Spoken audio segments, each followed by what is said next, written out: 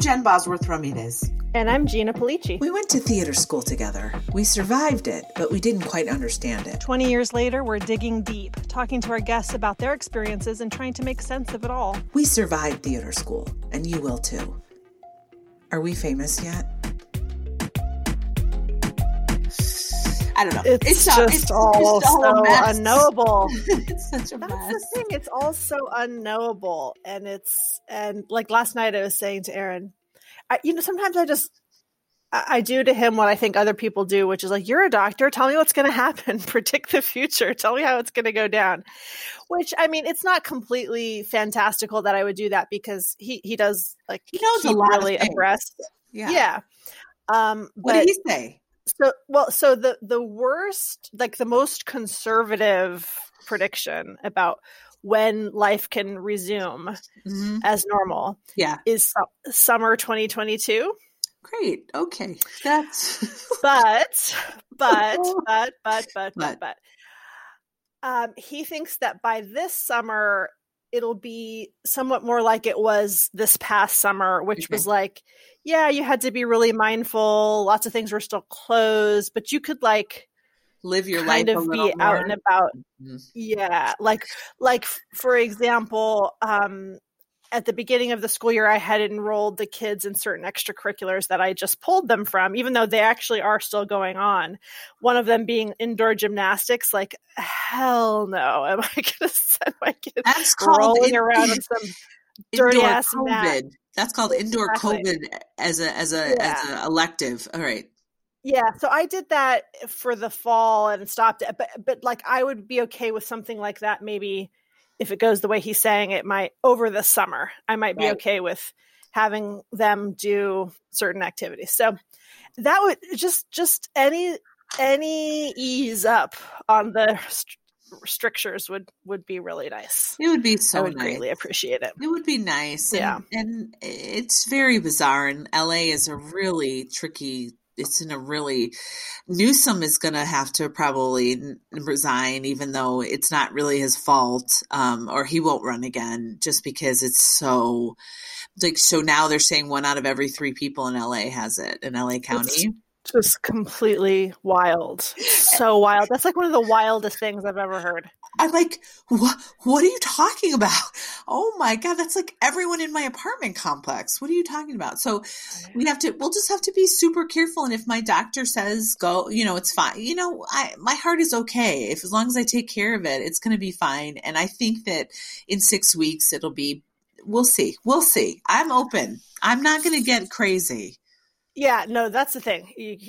That doesn't help any situation to get crazy. But wait a minute. So like, what's the thinking about why California is so bad? Okay. So the thinking is this is what I've heard from people. So California, especially Southern California, is so densely populated with frontline workers that live in multi-generational families. There's Miles in his cape. Hey, lumberjack. Hey, lumberjack, says Gina Miles. Hey, good looking. He said, hey, good looking. Okay. So the thinking is that is what's going on, is that frontline workers are living in multi-generational homes, mostly people of color that cannot not go to work, that make very little, that don't have childcare, the whole bit. And then that's how it's going. So you mean it's income inequality? Right, exactly. What a surprise. Shocking. I can't believe that's responsible. Shocking. So he'll so pay the price. Yeah, Newsom will pay the price for that, and probably maybe not the mayor, but probably Newsom will not run again. He's mediocre, but I mean, it could be worse. But anyway, so that's what they think is going on because they can't really. They don't really know again, but that's what scientists are saying because I didn't understand it at all. But now I know there's so many frontline workers in LA. It's unbelievable. Yeah. So that's what's going on there. I wish you could come here. I wish we had a bungalow to give you guys. You need to get a little coach house. Build your own a shed. Oh well, Aaron is obsessed with getting a tiny house. You could could you put it on your property? That's what he wants to do. He wants to get a tiny house and put it on our property. And I'm like, it's fine if he wants to do that. but the reason that he wants to do it is he thinks like maybe his mother or my mother will live there. And I'm like, okay, they don't want to do that. No. They don't want to live in a tiny house. No. They want to live in a place where they can go down and have their meals with company if they want, or they can stay in their room if they, you know what I mean? Like that, or I guess I'm projecting. That's what I would want. I would not want to live in a tiny house. My mother would not want, if she were alive, she'd be like, screw you and your tiny house. I'd like a moderately sized house where I can putter around and have all my tchotchkes around. That's really what she would. Yeah. You can't have tchotchkes in it. And your mom has a lot of tchotchkes that are nice tchotchkes. She's the tchotchke queen and they're of beautiful. America. And she wants to show them. So a tiny house. Oh, she'd need a tiny house just for her tchotchkes. She'd need a tchotchke house. Right. And that defeats the purpose. Yeah, so anyway. But plus we could, it defeats the purpose. Yeah. And in any case, we could never put a tiny house on this property because it's very hilly where we live and it's basically solid rock. So anytime anybody wants to do anything, you have to like dynamite blast through all this rock, and it's, and it's like a whole endeavor. New England is really, I can, sometimes I put myself in the mindset of like, wow, what would it have been like to be a colonist? Like that would have sucked. Did you ever watch, by the way, those shows that they had on PBS where they would take a fan? Yes. Wasn't that it was crazy. Fascinating, where they had to live off the pioneer family house, or something colonial like that. house. Yeah, they did like for different eras and different regions. I mean, I could watch that all day. I think I could watch that shit all day. Fascinating, right? Did you finish Wild Wild Country? I did. I finished Wild Wild Country, and I started.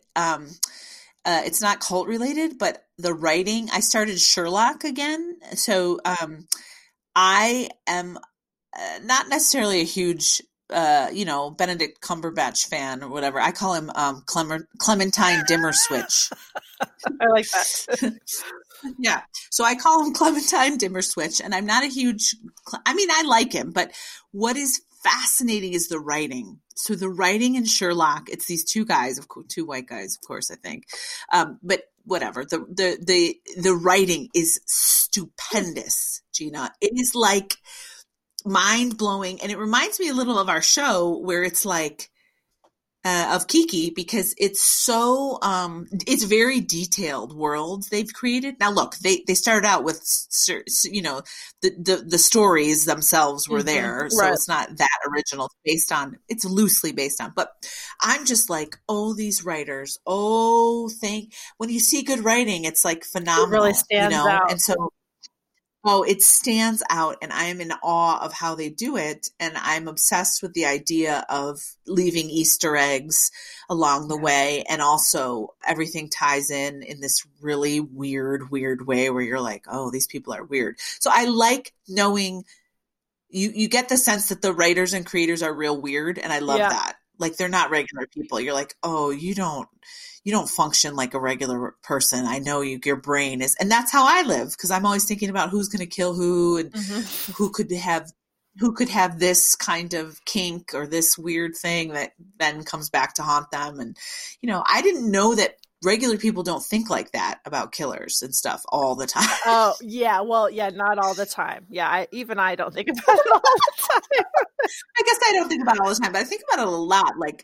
Like who in this, because I'm in this small town right now in Wisconsin called Fort Atkinson, and I walk along the path to get my exercise, and there's always a local, and I'm like, I bet he does some weird like chainsaw woodworking, but also could be into some weird shit. Murder for hire. Murder for hire / taxidermy / Do you think there's any conspiracy theorists out there? Remember we talked about like, why do conspiracy theorists always live in these weird ass places? How small is this town, by the way? Pretty small. I don't know how, but how big is your city is big, right? I think we're talking maybe 10. Oh, that's teensy. 20. That's teensy. I could be so wrong. Why does your friend live there? Because there's a university. So there is a university. It's a small, I could be so wrong. Someone's going to be listening to this and be like, that idiot bitch thinks there's, but no. I Anyway. think about that all the time. I put it in the program notes. Don't worry. Okay, good. She's a fucking idiot. Put that in the program notes. She thought it was a meritocracy. Hey, let me run this by you. I'm pretty good. Let's see. No, I'm good. I'm not just pretty good. I'm good. I'm really good. My thing that I wanted to run by you is so I really like comedy. I really like following certain comedians. There's a lot of bad comedians, but there's a lot of people who are really telling the truth about life, and I really appreciate it. And I started to watch this documentary about the Comedy Store, which is, in LA, and it has like such a long history, and I have heard about it so much from different podcasts that I listen to. And so there's some comedians on there that were featured who have had their problematic behavior highlighted in some way in the last, 5 years, Louis C.K. being the primary one. Now, I really took the Louis C.K. thing hard because I loved him. I thought he was the greatest comic of all time. Like I really, there's nobody else who I held. I mean, I felt like inspired by listening to his comedy, and I loved his television show. So when it was revealed that he was a shitty guy, I was like, I can't take it. Like, I can't. Right. It's like what I'm learning here is you can't have any heroes. You can't have anybody that you really look up to. A lot of comedians, I mean, I think maybe even most comedians are of this camp that like, you can't cancel people. You can't say, well, because they did this, then we can never hear from them again. And I understand that. And there's a part of me that agrees with that. But then I also understand the other perspective, which is just like, for every Louis C.K., there's 10 women who have something equally really important to say, who don't have the opportunity to because of the way that things are structured. And so, yeah, maybe they don't need to be canceled for this particular. And by the way, I'm of the opinion that nobody ever really gets canceled. Louis C.K. is fine. They have consequences, but with the exception of Harvey Weinstein, nobody actually gets canceled. So I'm really of two minds about it, and I was recently accused of censorship. So I'm like paying attention to whether or not I'm identifying with censorship, which I don't fundamentally want to align myself with. But it's hard to know, like, who should we be pushing, if not canceling, pushing to the side because they're, and the things that he did were not okay by any stretch, and like exactly the biggest part of the problem, using your power, wielding it over people who have no choice but to sit there in stunned, silence. That said, I do also think that there's like a spectrum. He's not Harvey Weinstein, at least as far as I can tell. And anyway, so I'm just grappling with it. Like I've been grappling with this for the last 4 years. I've been grappling with like, do you separate the art from the artist, and how do you grapple with all that? So I'm just wondering what your thoughts are. Yeah, it's a super interesting thing. I feel the same way, and I also feel like some people should just be canceled. You got caught it being a total disgusting human. Right. It's not fair probably to cancel you. I'm not saying it's fair, but if the consequence for you is you are the token canceled person after masturbating in front of your whoever, then you're canceled. And if you want to redeem yourself and come back, okay, well, let's take it one step at a time. But there are certain, I feel the same way. I think people make mistakes, but they're, like you said, it's on a spectrum, and that kind of abusive mistake is more, it's hard for me to, feel at all badly for someone who behaves in that way.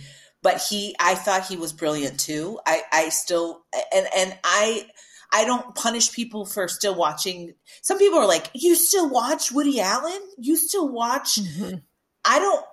I don't have judgment. For me, that's the art they put into the world. I don't judge people if they still watch it. I still find some of Woody Allen's films hysterical. And I know people in my old cohort at school were like, how can you still watch that? And I'm like, well, I just still find it funny. I don't know.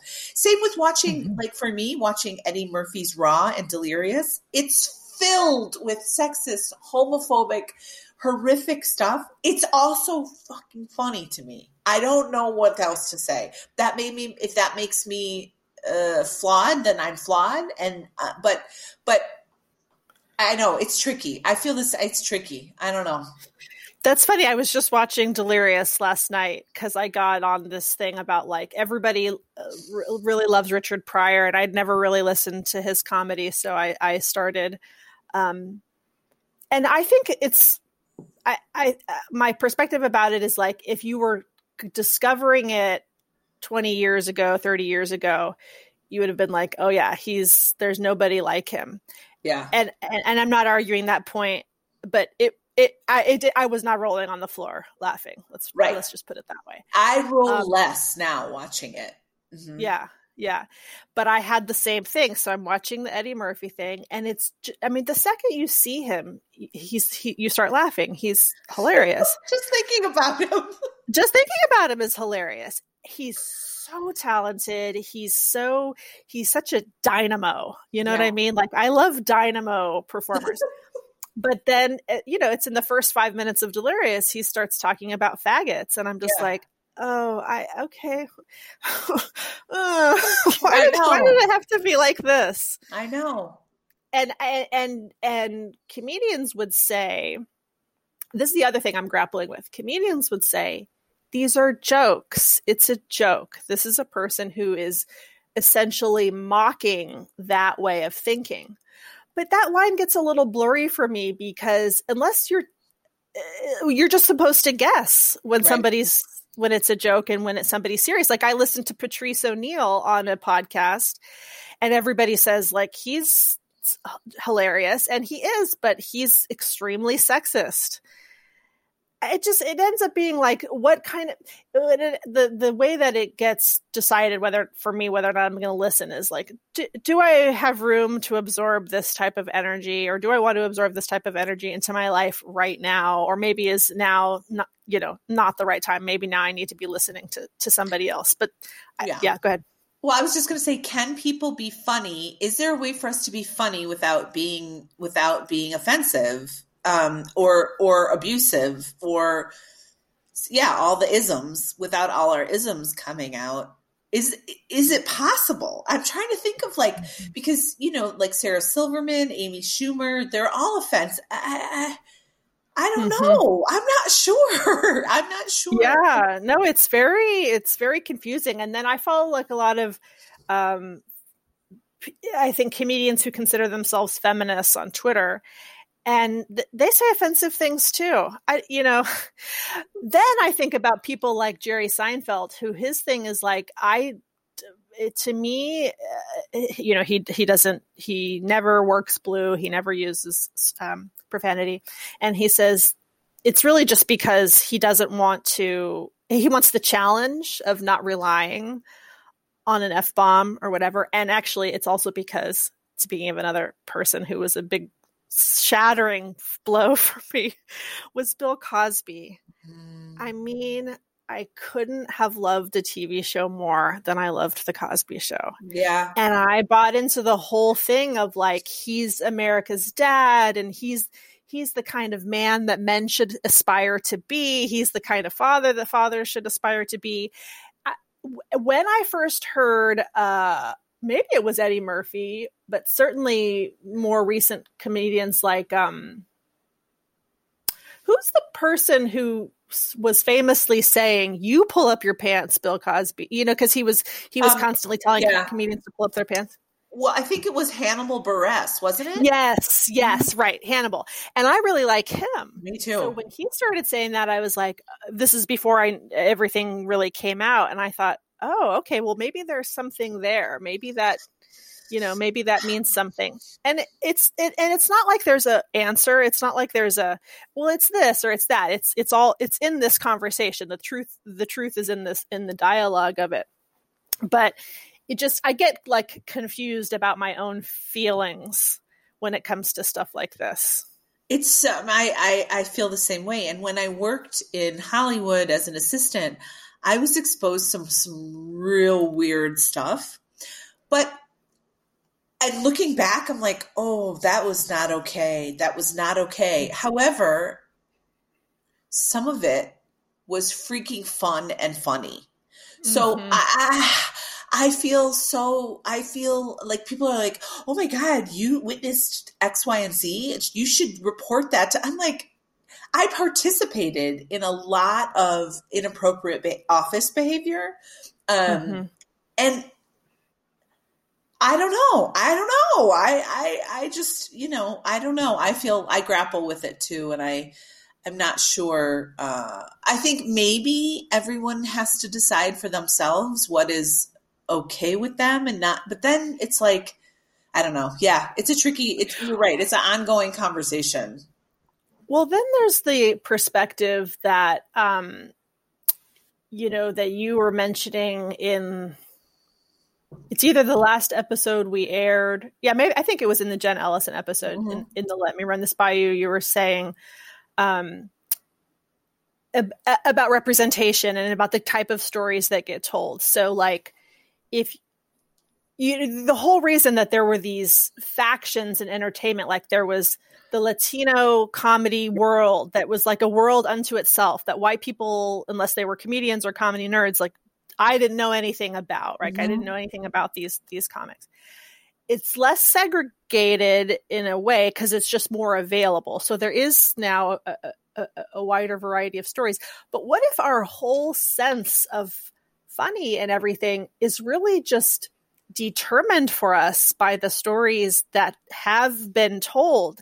What if there's a perspective out there that manages, and there probably is, that manages to not ever be offensive to anybody and nonetheless be hysterical? Oh. Wouldn't it be nice to find out? Like, wouldn't it be nice to, so that brings me back to like, okay, yeah, so we just have to cancel people or pause them temporarily, if for no other reason, so that other people have an opportunity to, right? To say something. Yes, I totally agree. I think that's right. It's right. It's like, go away for a while and let us fill the void that's there, some different storytellers, and see what we can do. And if we can actually make people laugh and feel without being totally abusive and hurtful on a lot of levels. Yeah, I think you're right. I think that's a great perspective. Wow. Yeah, well, so let's do it. Let's be those people. Yeah, I'm down. So I want to hear what you performed.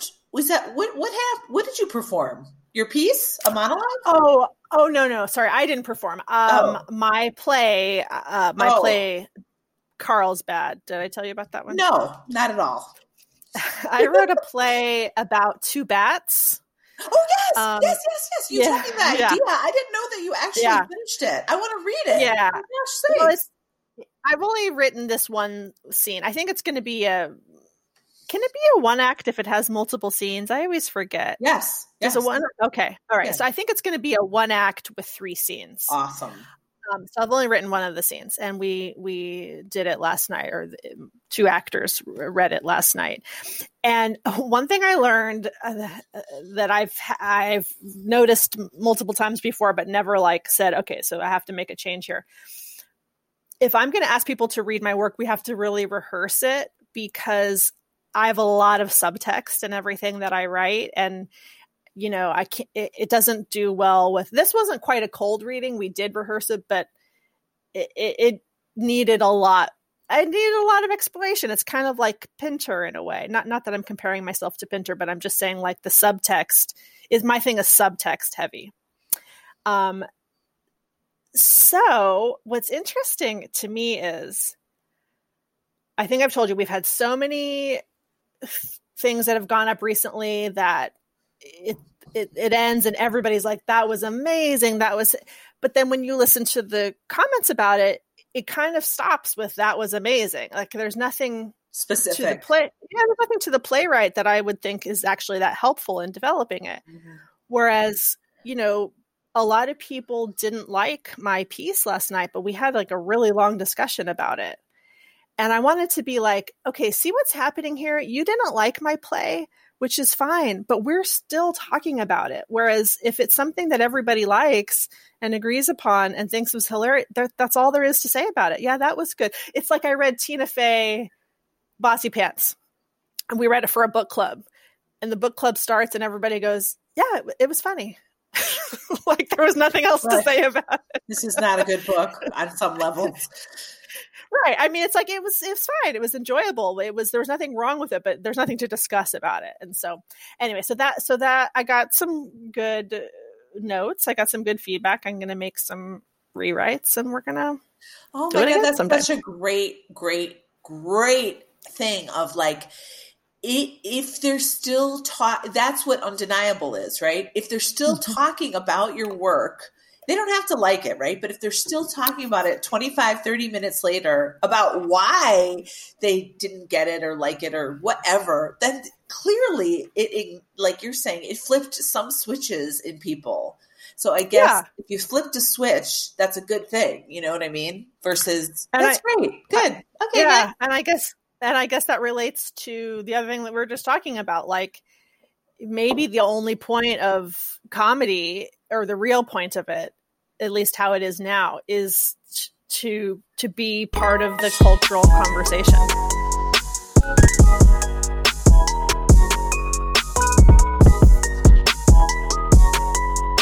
Okay, so today on the podcast we have Bradley Walker, Texas Ranger is what I like to call him. He's from Texas. He's a sort of a jack of all trades. He has a lot of skill sets and a lot of interests. And he's a voiceover king. I mean, his setup is amazing. He'll knock your socks off with a voiceover. Yeah. So please enjoy our interview with Bradley Walker. Well, yeah, pretty much. So anyway, congratulations. You survived theater school. Thank you. I feel good about it. Yeah, you should. It's a huge accomplishment. Yeah. And so basically we're wanting to hear about your experience. We like to ask people about why they decided to go to theater school, why they picked the one that they picked, if they auditioned at other places, had dreams of going to other places, what the experience was like once you were there, and then how it all looks to you 20 years hence. Okay. You're going to prompt me through yes, all that, right? Sure. Absolutely. I'll start through the top. So did you always know you wanted to go to theater school? No. I don't even think I really knew that such a thing existed up until my senior year in high school.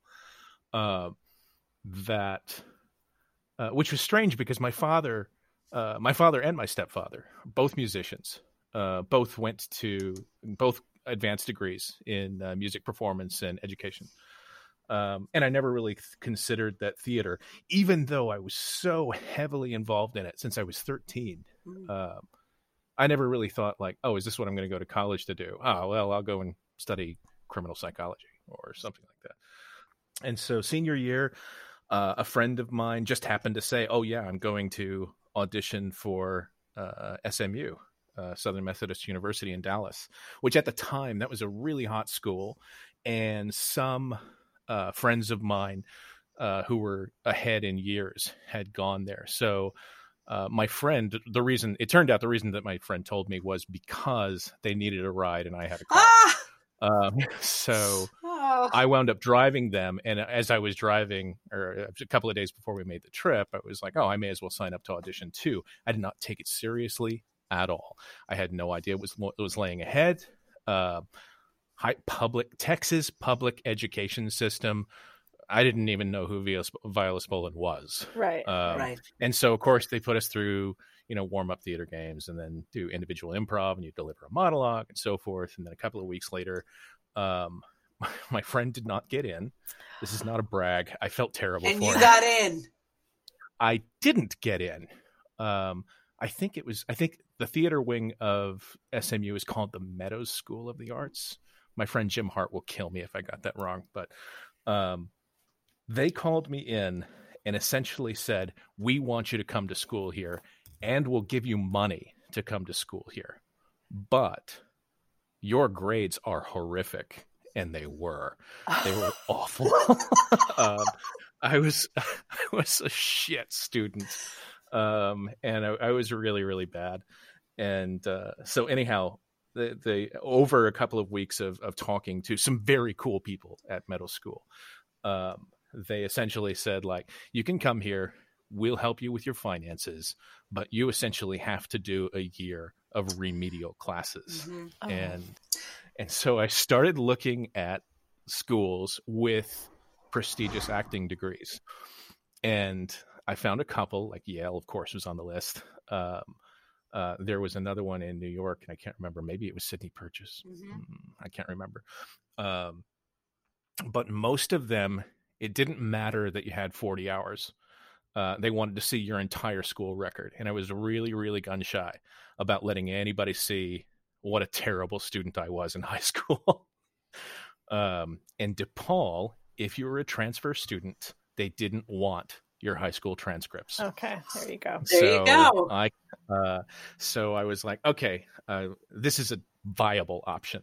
And yeah, so came up to Chicago to audition, auditioned for John Bridges, Jim O. I can't remember who the third was. I think it was Betsy Hamilton. And, good day. It was in the height of winter. I'd never seen snow like that. I'd never been pelted in the face. Mm-hmm. A Texas kid. I'd never been pelted in the face with chunks of ice like that. Right. It was insane. And my mom had like a little weekend of it. And we went back down, and I really kind of forgot about it because they didn't let people know until summer, right? Spring, summer? Yeah, it was kind of late. Late. Mm-hmm. Yeah. And Melissa Meltzer called me, and she was funny, like awkwardly gracious about it, and said, like, want to congratulate you, you've been accepted. And I was like, of course, I'm on an old corded phone standing in my kitchen, and I'm like dancing around but trying not to pull the phone off the counter. I remember that very specifically. So yeah, I was really happy. And then I didn't get much money, but I qualified for a shit ton of loans. So since it was kind of like you and your mom, you were the dynamic duo. Did she want you to leave? I mean, did she want you to stay in Texas, or was she happy to see you go to a great school? That's such a good question. She was a wonderful parent. She really, I think she knew what she was supposed to do, and she had like a really good grasp on that, but she'd never had an opportunity to try it. So there were moments when I could kind of tell. Like, so for instance, to answer your question, did she want me to leave? No. But did she realize that she had to support me emotionally if I wanted to leave? 100% she knew. Mm-hmm. And I remember, actually, it's funny that you should say that because again, when I went to North Texas for that year, that campus was a 45-minute drive from my house. So I was home every 2 weeks, if not every weekend. It was really, really easy. And I did it for every reason that you can think of. I would come home to do free laundry. I would come home to get free food. I would come home to hang out with my friends who were also home, who went to other schools within, that 2-hour radius. And that was just, my first year of living alone. It was not a big deal. But the next year when we came up, we didn't drive up. I just packed, a couple of heavy bags. And that was my moving to DePaul thing. And the two of us came up, and she rented a car, and we drove to the campus. And I think she spent a day spent a night in a hotel. And then the last day, I remember very specifically standing in the parking lot of what was Monroe Hall, and giving her a hug and a kiss. And she said, "Good luck."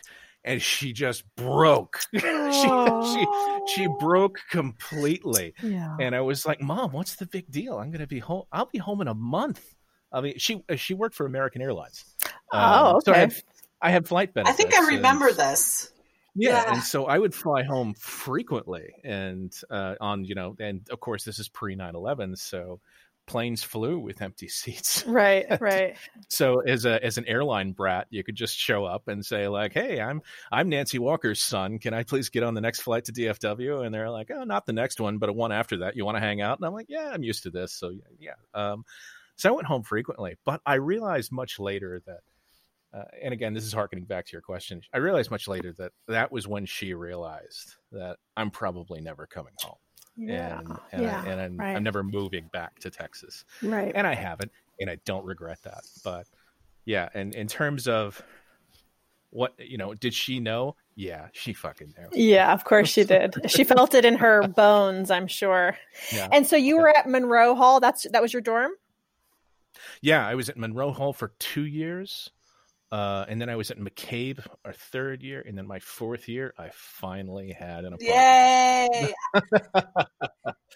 Yay! I was at Monroe Hall as well. So I was at Monroe Hall, and I think your wife was my RA. I was gonna say, was your RA very, very blonde? Noelle? That's my wife. Oh my gosh. That was my RA. We gave her such problems because I was on the quiet floor, which is like, why would you do that? My friend Lisa and I, who love to scream at each other, were on the quiet floor, and she had to put up. Anyway, she was lovely. We were terrible, but anyway, so that's your wife. Congratulations. Is that? Well, thank you so much. That's where you met. That is where we met. We met. I was still in Monroe, actually, the first time that we dated. And she loves to tell the story because I guess in retrospect, nobody from DePaul is going to get in touch with us and get us in trouble. No. But for those who are listening, you have to set the scene. I was on the 6th floor on the men's side, and she was the RA on the 6th floor on the women's side. There was, at that time, no go-between the two sides. If you wanted to go from one wing of the building to the other, you had to take the elevator all the way down to the lobby, cross over, and come all the way back up. So this is not a convenient thing. My roommate Chris was away doing whatever, and so Noelle was spending the night in my room on the men's side in Monroe Hall, and we're laying there, and it's pretty late, and she hears screaming. She hears screaming coming from out in the lobby in the common area, and she's like, "I might have to go and check on that." And I'm like, "I don't know if you want to do that." And then it went on for another minute. And she's like, "I have to go and check on that." So she crawls out of bed and throws on a sweater and some leggings, and then opens up the door in ready for confrontation mode. And 5 or 6 guys who lived on that side, my neighbors, were watching a horror film in the common area. I'm so glad it wasn't me. I'm so glad it wasn't me. I thought she was going to say embarrassed Jeff Bosworth getting crazy. No, it was not Boz getting nuts. It could have easily been, though. Yeah, and then at that point, at least 5, and I guess probably in the next couple of days, everybody on my floor knew I was in a relationship with the RA on the other side. I have a question. So when you were at the theater school, did you find like your people? Did you find your tribe, your group, or no? Or how did you, I guess? I found like little pieces Okay. in and out of the theater school. I'm really happy that I had a really diverse set of friends. I didn't have like a core group. I never had like a group where like somebody would say, hey, we're going to go do this thing. And that just automatically meant that I was invited, like that kind of thing. But I had a lot of diverse friends. I was, as mentioned, like my roommate, Chris, my roommate in Monroe, we wound up being roommates for 4 years. And would often go and hang out with his crowd. He once or twice he went to a theater school party, but it was just not his jam. I was friends with a lot of the theater studies people. I was friends with a lot of theater tech people. I was actually really close friends with John Bridges. Oh, really? And Doc O'Malley. O'Malley, boss. You've been trying to remember his name. Doc O'Malley. I remember you being friends with that's the dean, right? The guy, the head, or he was the head. He was dean of something. Big. He was not the dean of the theater school. That was John Watts while we were there. But Doc O'Malley was the head of the HDL program. So he taught all of the classes of history of dramatic literature for undergrad and graduate. And then I found out later while I was his TA that the graduate requirements for history of dramatic literature, we would have died. Oh my God. It was so intense what they had to go through. Oh yeah. Their final for the graduate program, their final was insane. I proctored that test twice, and the first time I looked through the test and just went through it to see how well I could do, and it was nuts. There's an immense amount of reading that they had to, and memorization they had. But anyhow, those were my friends. Where I could hang out whenever and wherever I wanted, and that was kind of a privilege. Forgive this really impertinent question, but did the HDL students who worked this hard, their only career path was to be a professor, right? I mean, no. Okay. What else did they do? No, it was anybody who was in the master's program had to get through the advanced HDL. So directors, I think the actors had a slightly different test, if I'm remembering correctly. I might be making things up because brains are funny things. But no, I remember proctoring. Like, I remember proctoring when David Mould was taking his, and I can't remember. She was a director. She was a graduate director student. Shauna Flanagan, Allison Zell. Yes, Shauna Flanagan. Thank you. This is so fun. They come up at I was about to say like this very lithe red-headed woman, and like, yeah, Shauna Flanagan. That was her. So, well, it was quick because the very last person we interviewed, Patrick Belton, he also was. He thought she was blonde. He was also struggling to remember her name, so it's been on the tip of my tongue. Wait, was she blonde or redheaded? No, she was redheaded. No, she was very Irish red. I mean, she couldn't have been more. She was like she looked Irish like the girl from Brave. You know, what I mean, she had like the long. She was a Disney princess before Disney knew. Yeah, she was great. Wait, so okay, two distinct memories I have about you. Well, one of them has just been thrown out the window, which was that I thought you were roommates with that guy who I think's name was David, and his last name started with I know who you're talking about. Anyway, and he would joke about the fact that it's like, well, if I don't make it here, I'll just play Fiddler on the Roof for the rest of my living days. Exactly. That's who it is. But the other thing is that you were really into sleight of hand. Oh God. And did you also roll your own cigarettes? For a little while, yeah. Okay. Rolling cigarettes, that I think is just a phase that every young smoker goes through. Okay. Possibly. Why are you laughing about the sleight of hand thing? I loved that. I think it's because I hadn't even thought about this, but now that you bring it up, one of the reasons why I was eager to go to theater school was to leave magic behind. So I remember like nervous habit of practicing. I still fidget like a mofo with my hands and my fingers, and like I flip pens around. I don't do the spinners, but I have other like basically little ADD toys that I'll play with while I'm working. And coin work in sleight of hand is very, very similar, like in rolling and palming and transitioning from palm to palm. Yeah, I remember doing that, but you don't do it anymore. Yeah, I don't. The backstory behind that, and I don't know if you ever knew this. I don't know. I remember I was kind of even loath to talk about it for a little while. Was during, we mentioned getting a job. While I was in high school proper, one of the last jobs that I had for 3 years was initially being a magician's assistant at a theme park. For a production company. So Six Flags Over Texas. I grew up in Arlington, Texas. By the way, fun statistic about Arlington at that time, which is if you lived through your teen years in Arlington, I think the numbers were like 4 out of 5 teenagers, all of them, either worked at Six Flags, the water park, or the baseball park, the Ranger Stadium.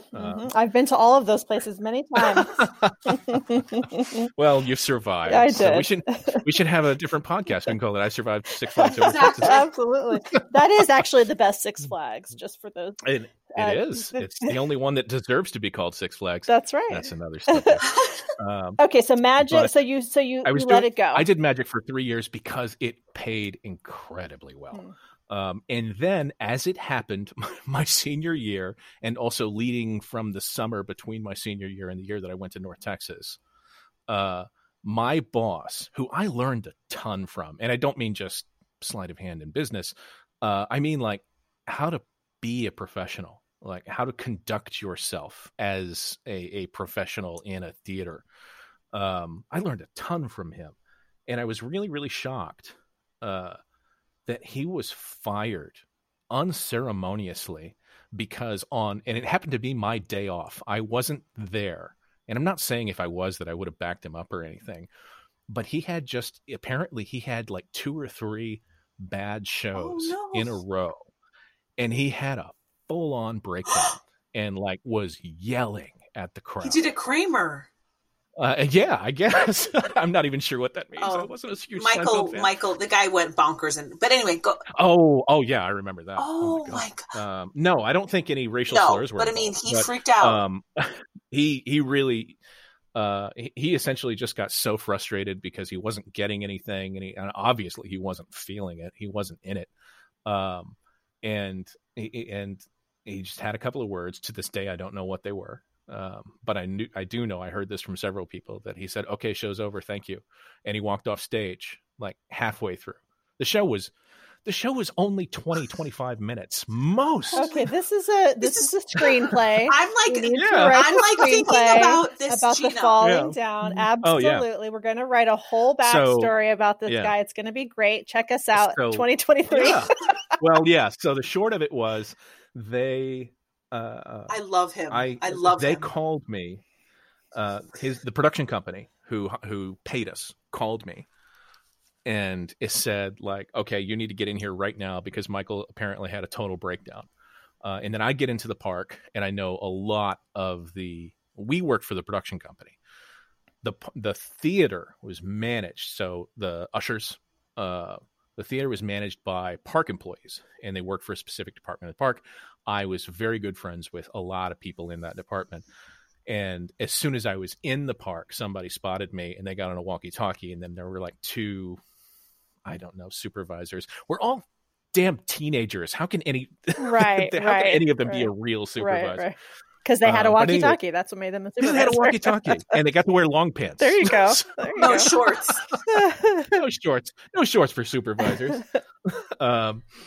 And they came over, and they said we had like 15 guests that came to Park Services and complained that he ruined their entire day. Oh my God. And they demanded refunds. And wow. I don't know what you remember about Six Flags, Gina, but Six Flags does not give refunds. I would not imagine that they would. They'd be like, "Here's a free chalupa. Go get on with your life." Yeah. Here's your funnel cake. Ooh, I would take payment in funnel cake. Oh, curly fries. I could do that. So they anyway, they demanded his head. So you took over? Did you take over? And so the production company had me in the office the next day. And did they steamroll me? They were like, okay, we need you to come in. You have to. We only had one other assistant, so he and I were then on the hook to work. I think we started keeping track of it as a joke. I think we worked 34 days in a row without a break. Wow. Oh my God, the sweatshop magicians. Yeah, 6 shows a day. Only two costumes. So, oh God, sweating. Sweating. The smell was probably. It was lovely. Oh my God, that's fantastic. But I say all of that because they gave me so much money to do that. I couldn't say no. There was no way. And then I wound up over that summer training another assistant, and then ultimately training my own replacement, and just throwing money in a sock because I knew at that point that North Texas was not going to be it. And so then by the time that I was at North Texas, I was able to pretty much leave that back. I went back and did a couple of shows, a couple of days. But at the end of North Texas and being accepted to DePaul and looking at that summer, I was like, okay, all I have to do now is sell my car, and take all of this cash, all my magic cash, and I can go to. I got most of my first year paid. So can you tell me the cringe part is that he had a breakdown and you replaced him, or? Yes, we were very good friends. Oh, up until that day, and honestly, I've spoken to him maybe twice since that happened. Holy guacamole! Because it was so ugly. Like I really couldn't. I couldn't believe it. And then I'm not going to get into it, but he like talked shit about us from people, not from people who would gain to like stoke that rivalry, but from friends in common. And they're like, yeah, I don't know what happened to the guy. Oh my gosh. Anyhow, but yeah, we just, it's funny that, I mean, I guess it's like a positive or a negative experience at theater school, which is you take what you can learn from that and carry that forward, the good things. Yeah. And then you got to learn from the bad things too, which is, a breakdown is unavoidable. We've all been there. Right. Did you get warned and all that? Were you on the warning system, were you scared? I was never on warning. I'm sorry. I was privileged. No, well, you debunked one of our myths, which is I for a while I thought everybody got warned because everybody we talked to had been warned. But Bradley, you did not get. You're like a magic unicorn. Oh, shut up. Anyhow, so let's button that up. Which is, by the time that I came to the theater school, I was hoping very much that I would never have to do magic for a living ever again, and I haven't. Oh, right. Congratulations. So you got that out of it. And they never asked you to do it in a role. They never asked me to do it in a role. I would occasionally sneak like little things in. Like I remember second year workshops. We were doing a show and I was sort of a grifter, nasty character, and I had to sit on stage in plain view of the audience for most of the show. And at one point I took out a coin and I would just do like a couple of little like manipulations. This is coming back to me. What show was it? I would try very hard not to. It was Detective Story. I was in that. It was the detective show. It was Detective Story. I was the shoplifter. Oh, that's right. You were. I remember you doing that. It was really cool. Yeah. Oh, that's nice of you to say. I think it was Lou Conte was the director, and a couple of things actually that I carry forward with me that I learned from Lou, which is during that show. I don't know if he still does it or if he always did it or if he just did it during that show. But one of the things, his key phrases, is he would say, "It's becoming about when something became distracting." on stage. So Jen, I don't know if you remember, he asked all of the men in the show to get hats, because this is Detective Story. If you're listening to this podcast, Detective Story is the precursor of every crime drama you have ever seen in your life. Mm-hmm. It's the blueprint for the procedural detective show. Correct. And it's a stage play. And so you read it in a modern context and you're like, oh, this is so cliche. I'm like, no, this is the seminal material. Right. And so, yeah, Lou Conte decided that'd be a good workshop play for second years. It probably was. I don't remember if I saw it or not, but I'm sure it was great. Everything that Lou directed was good. Yeah, he's a really, really good guy. So one of the things that he would say, he had all the men get hats, and we all started rehearsing with hats. And it was clearly that time where like everybody's got to fidget, everybody's going to mess with, like, and it just, and later in life we'd learn the right term is way too much fucking business. Yeah. Right. And so he would stop rehearsal and he would say, okay, this scene is becoming a scene about hats. Right. And it's not a scene about hats. Right. And then so sometimes I would, and my chair was downstage. I was practically face to face with the front row of the audience. And at one point, like that day I'd been messing around with the coin a little bit too long. And he said to me, like quietly on the side, it's like, it's becoming a character about a coin or a character about sleight of hand. Right. I was like, oh, I got you. I hear you. Absolutely. 100%. That's funny.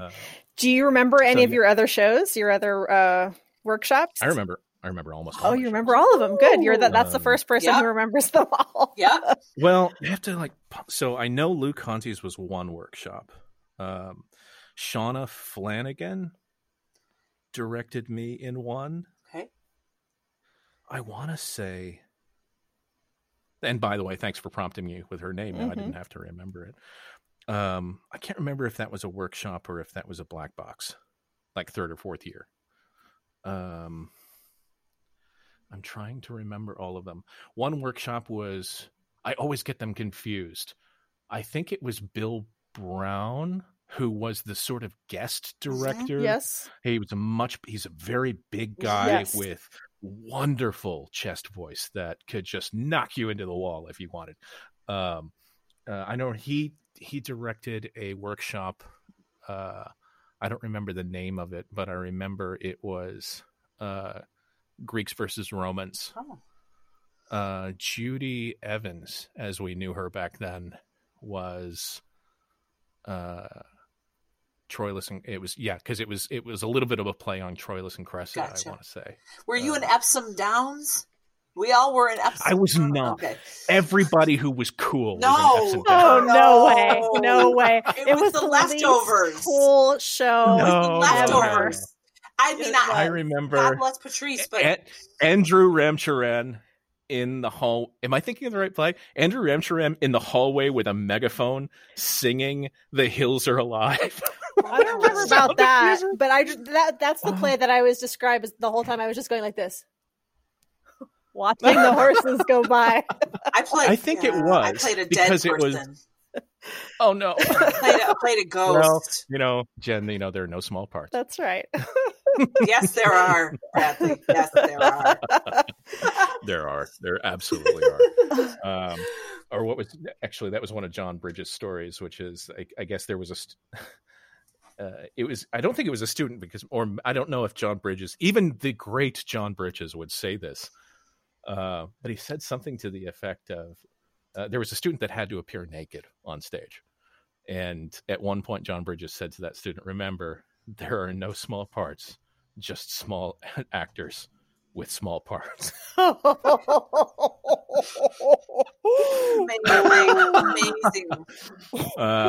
And that's John Bridges' legacy right there. Right I there. just pinned that to the wall. Wow. What was your favorite show that you did?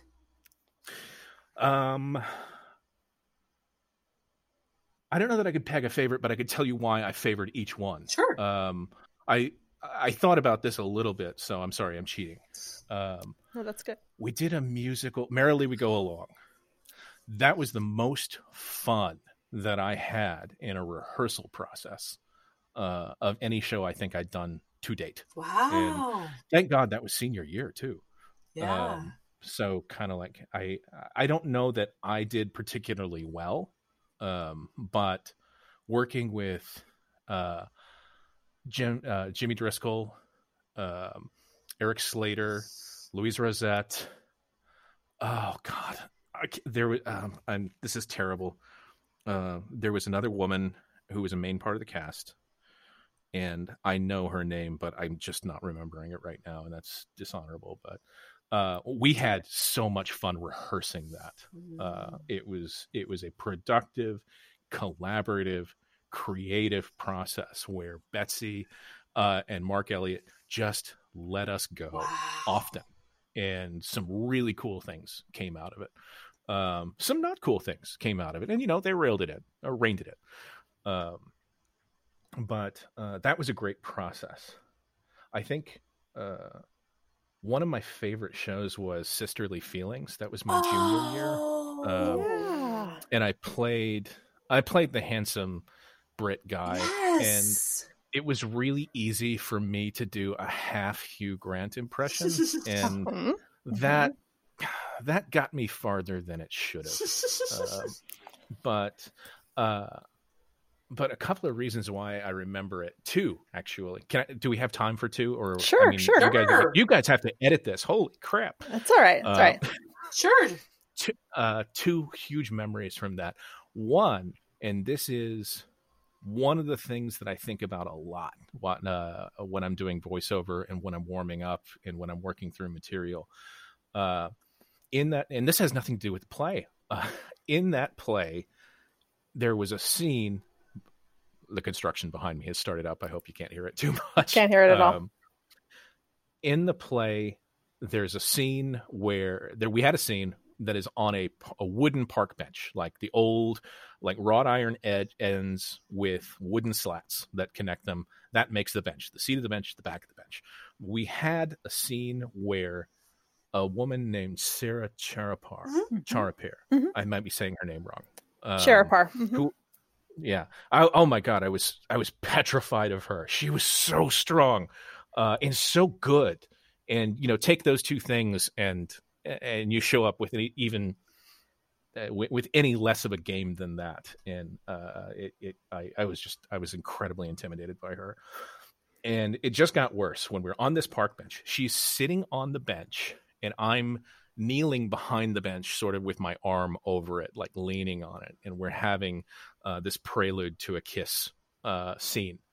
And we were in the Merle Reskin, and we're not mic'd. That's a big house. And she was just speaking normally. And just for a minute, I was completely taken out of the scene because I could feel all the resonance of her voice in the wood of that bench. Like her voice was, and she wasn't screaming, she wasn't booming or belting.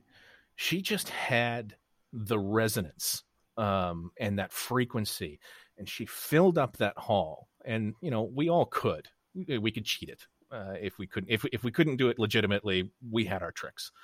But she was just making that bench vibrate. And for whatever reason, I've always remembered that. Just what an amazing voice. Wow. And carrying it too.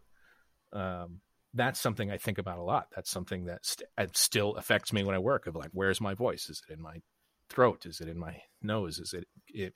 How deep in my chest is it? How relaxed is my chest? And am I able to get that resonance now? And does the work that I'm doing call for that? Anyway. Did you? And the other one is... Sorry, go ahead. Sorry, go ahead. No, finish. Go ahead. The other one from that same show is when we were rehearsing. I don't know if you remember that show, but I also had to strip. Thankfully, not naked. No, I but don't I had remember to go. that.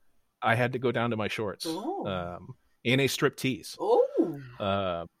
And I kind of, we hinted at it earlier. Like, I didn't have like a super close, tight group of friends at the theater school, but it was cool that people would emerge when you needed them.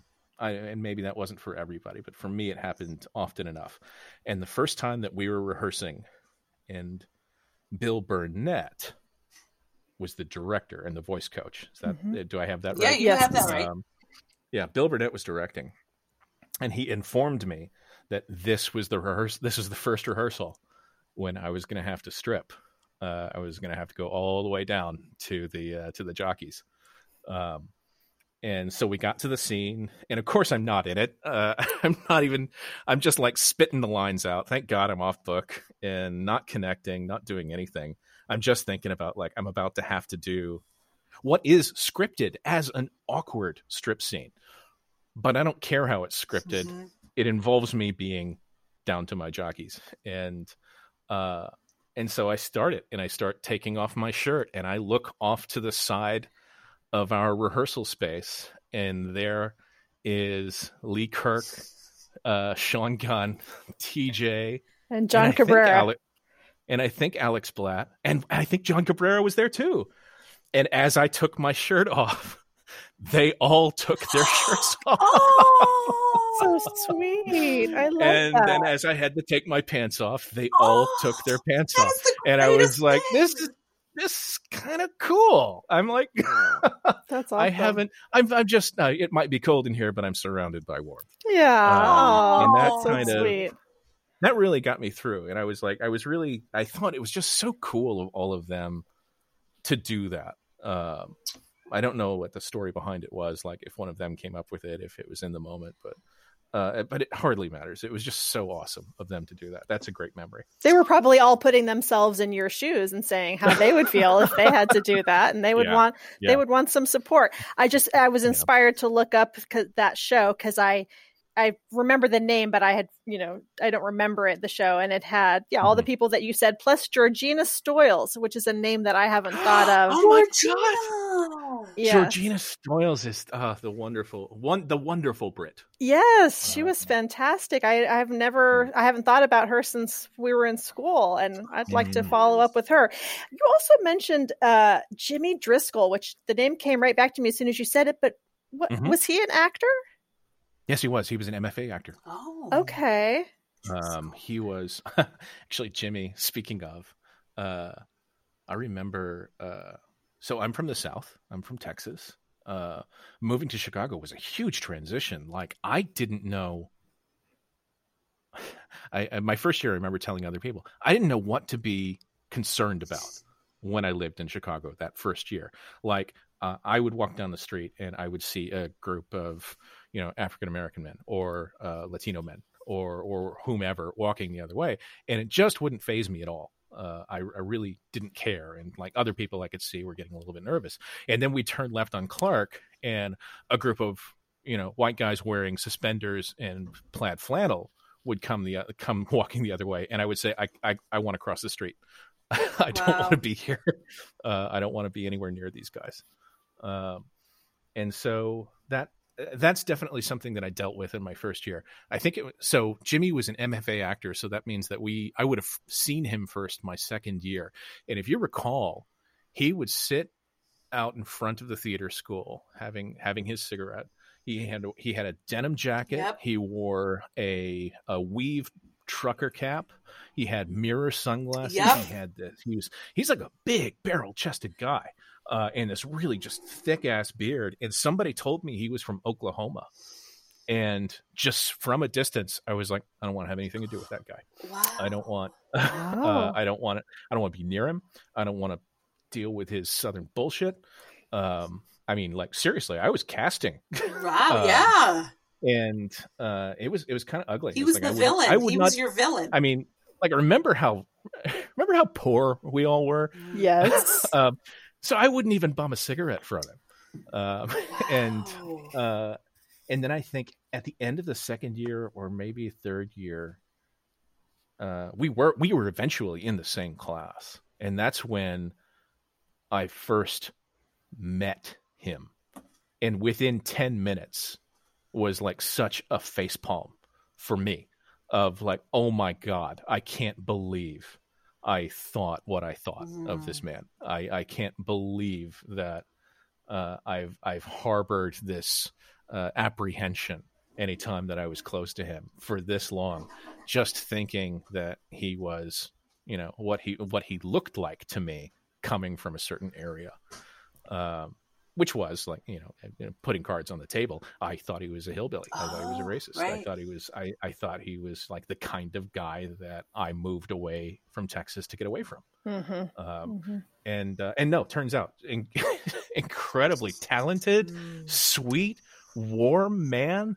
And just this killer voice. If you were in his section the year for musical theater, and you got through that whole year without crying or at least getting gooey while he sang, then you just don't have a heart. Because he was just an amazing voice. He absolutely, going back to Merrily We Roll Along, he played Frank. Wow. And he killed it. He absolutely crushed it. He was so good in that. Wow. Yeah. Theater stories. Do you?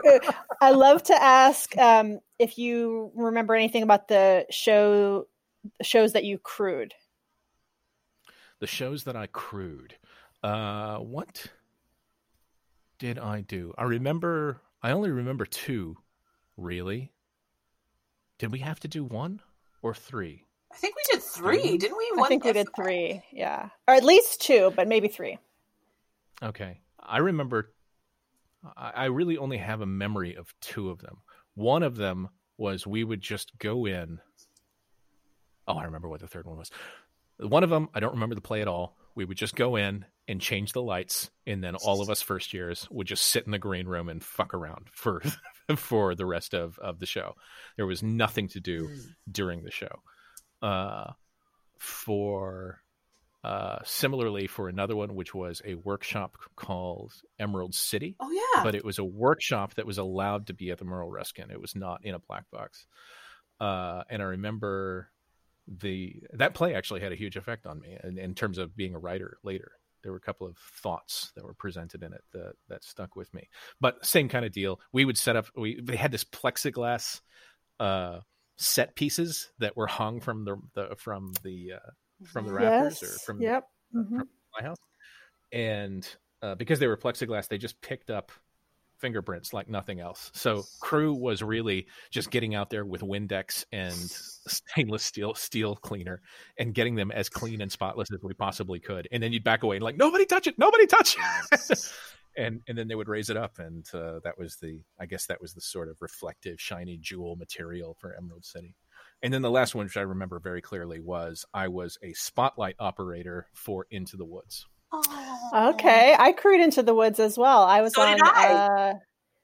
Buzz, were we both on makeup or costume? I think we were on makeup Yeah. The answer is we were together. I just remember all the pretty ladies. It was a good thing because you're isolated, but it was kind of a bad thing because like I never knew you guys crewed that. Right? Because you were. That makes sense. I would get to the theater. You would go to get up to the spot house or whatever it's called, the spot room. It's like the highest point and the furthest back point in the theater. So you have to go all the way up the super narrow stairs, what some of us used to call the racist stairs, and climb all the way to the top of the, you don't have to put it in the podcast, but I'll explain that here in a second. Yeah, and you had to basically climb up these steep, narrow stairs all the way up to the top of the house, and then climb another little set of stairs to the back, and you're in this little room. And I can't remember. There was another operator in there with me. He was also a first year. Tom was his name. Tom Lemaire. Yeah. Well, now I can't. Now we've said his name, so I can't say what I thought about it. Oh shit! Sorry. We can cut it out. No, you know what? No, his name was not Tom Lemaire. It was not Tom. No, because Tom Lemaire was a grad student. Oh. Okay. So for those listening, we're not talking about Tom Lemaire. But his name was Tom. He was a first year acting student. He was in my section. We didn't get along. He was cut. There's no conflict. Don't conflate those two things. Right. But he was not great company, so it was fine to just be in that spot house and not talk much. And I don't know how you got picked for that, but I would imagine that part of it was you always had, and I say this as a person who knows that sometimes when a young person is very mature, it's not for the greatest reasons, but I remember you being quite mature. And now that you're saying that you developed friendships. And I understand you worked for Doc O'Malley and you TA'd for him, and you worked with John Bridges, but you did. It's very easy for me to see how you would both be able to relate to your peers as well as your professors and stuff like that. So probably that's how you got that spotlighting job.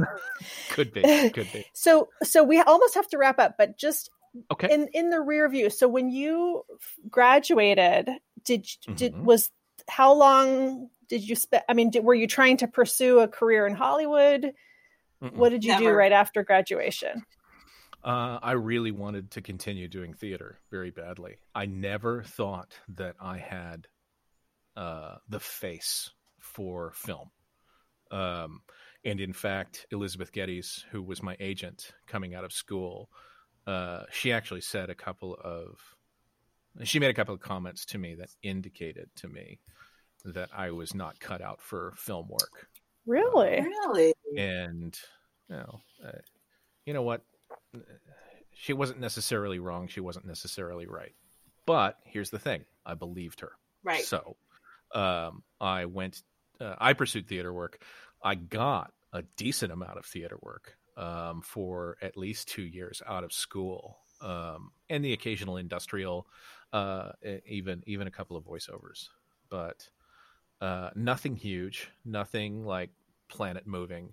And the whole time I was tending bar to make ends meet. In Chicago, this was? In Chicago. Oh, okay. Yeah. I didn't leave Chicago.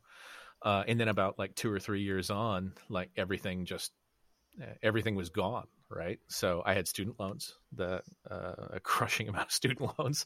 At that time in my life, I stopped answering my house phone, which I think is something that a lot of people can relate to. Mm-hmm. But I hated that my house phone would ring, and I would realize I don't want to answer it because it's probably a debt collector or somebody who wants me to refinance. And I was within a month of being evicted out of my apartment, and I had no plan, and I didn't want to go to my friends and say, can I crash on your couch? Although in retrospect, I had friends who absolutely would have let me do that. And I just didn't know what I was going to do. And I figured, okay, 2 things happened in rapid succession. So the first thing that happened was a company that I worked for, that I tended bar for, called me and said, we're about to open a new location. And we want you to come and open this bar. And that's a 3-month job, and you mostly just live on the premises. But it pays a lot of money. So I did that. That got me out of the immediate trouble, but I had no theater work whatsoever. And I just had a hard think about it and thought, well, I can't do this anymore. I better start getting a real job, a quote unquote real job. So I knew a lot about tech. I always had an affinity for that. Obviously I've offered to try and help you with posts. Yeah. And a family friend got me an interview with a consultancy that was hiring very junior people and paying them very, very well, and giving them the opportunity to learn up and train up. And I wound up doing that. I wound up becoming a consultant for 2 years at that company. And then I moved to New York by invitation for consulting. And that became almost a 10-year affair. Wow. And then I moved from consulting into traditional marketing and then writing. And now I do a lot of writing and editing. I still have the tech chops, which comes in handy. I still have this amazing voice. You do. Yes, you do. Which only a couple of years ago did I start. My friend Julia Nippen, who is a wonderful voice actor here in New York, and our paths crossed very, very randomly. And she's been doing extremely well in voiceover for a couple of years.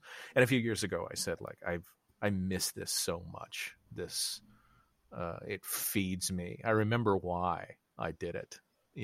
Like if you've been away from it for as long as I have, and then suddenly you're working with a piece of material and you connect with it the right way, and you do the playback and you hear it.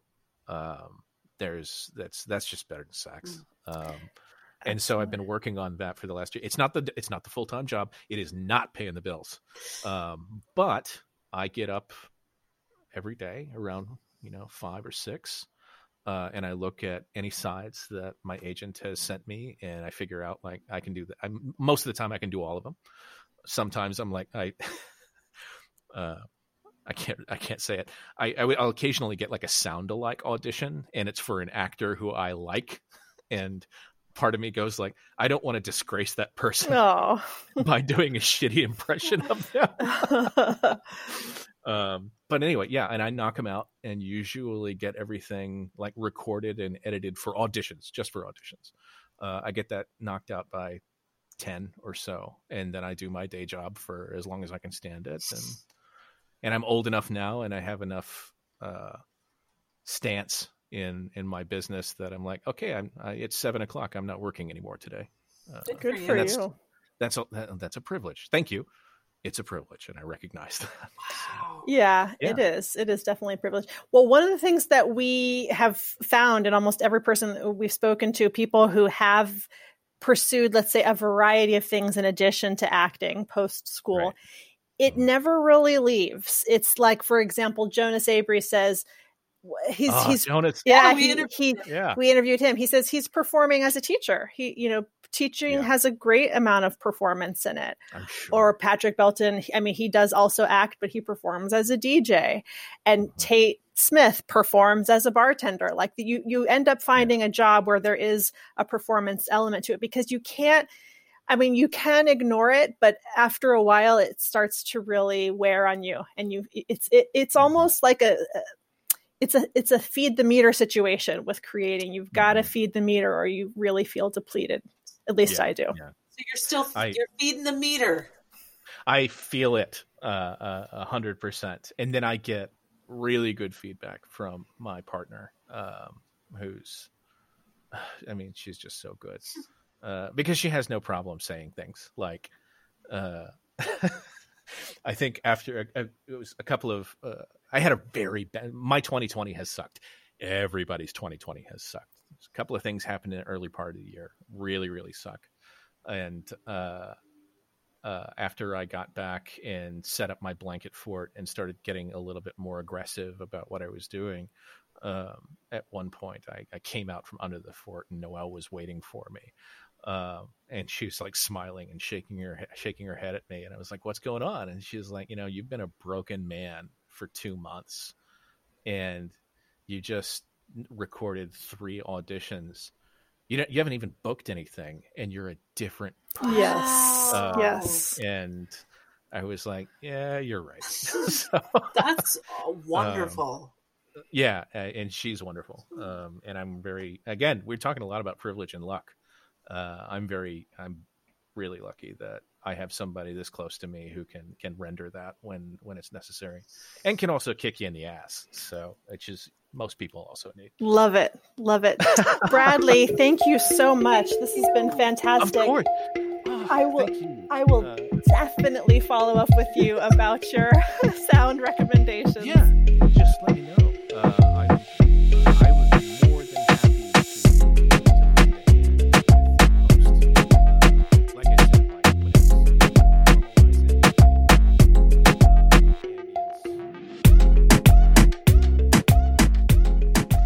I Survive Theater School is an Undeniable Inc. production.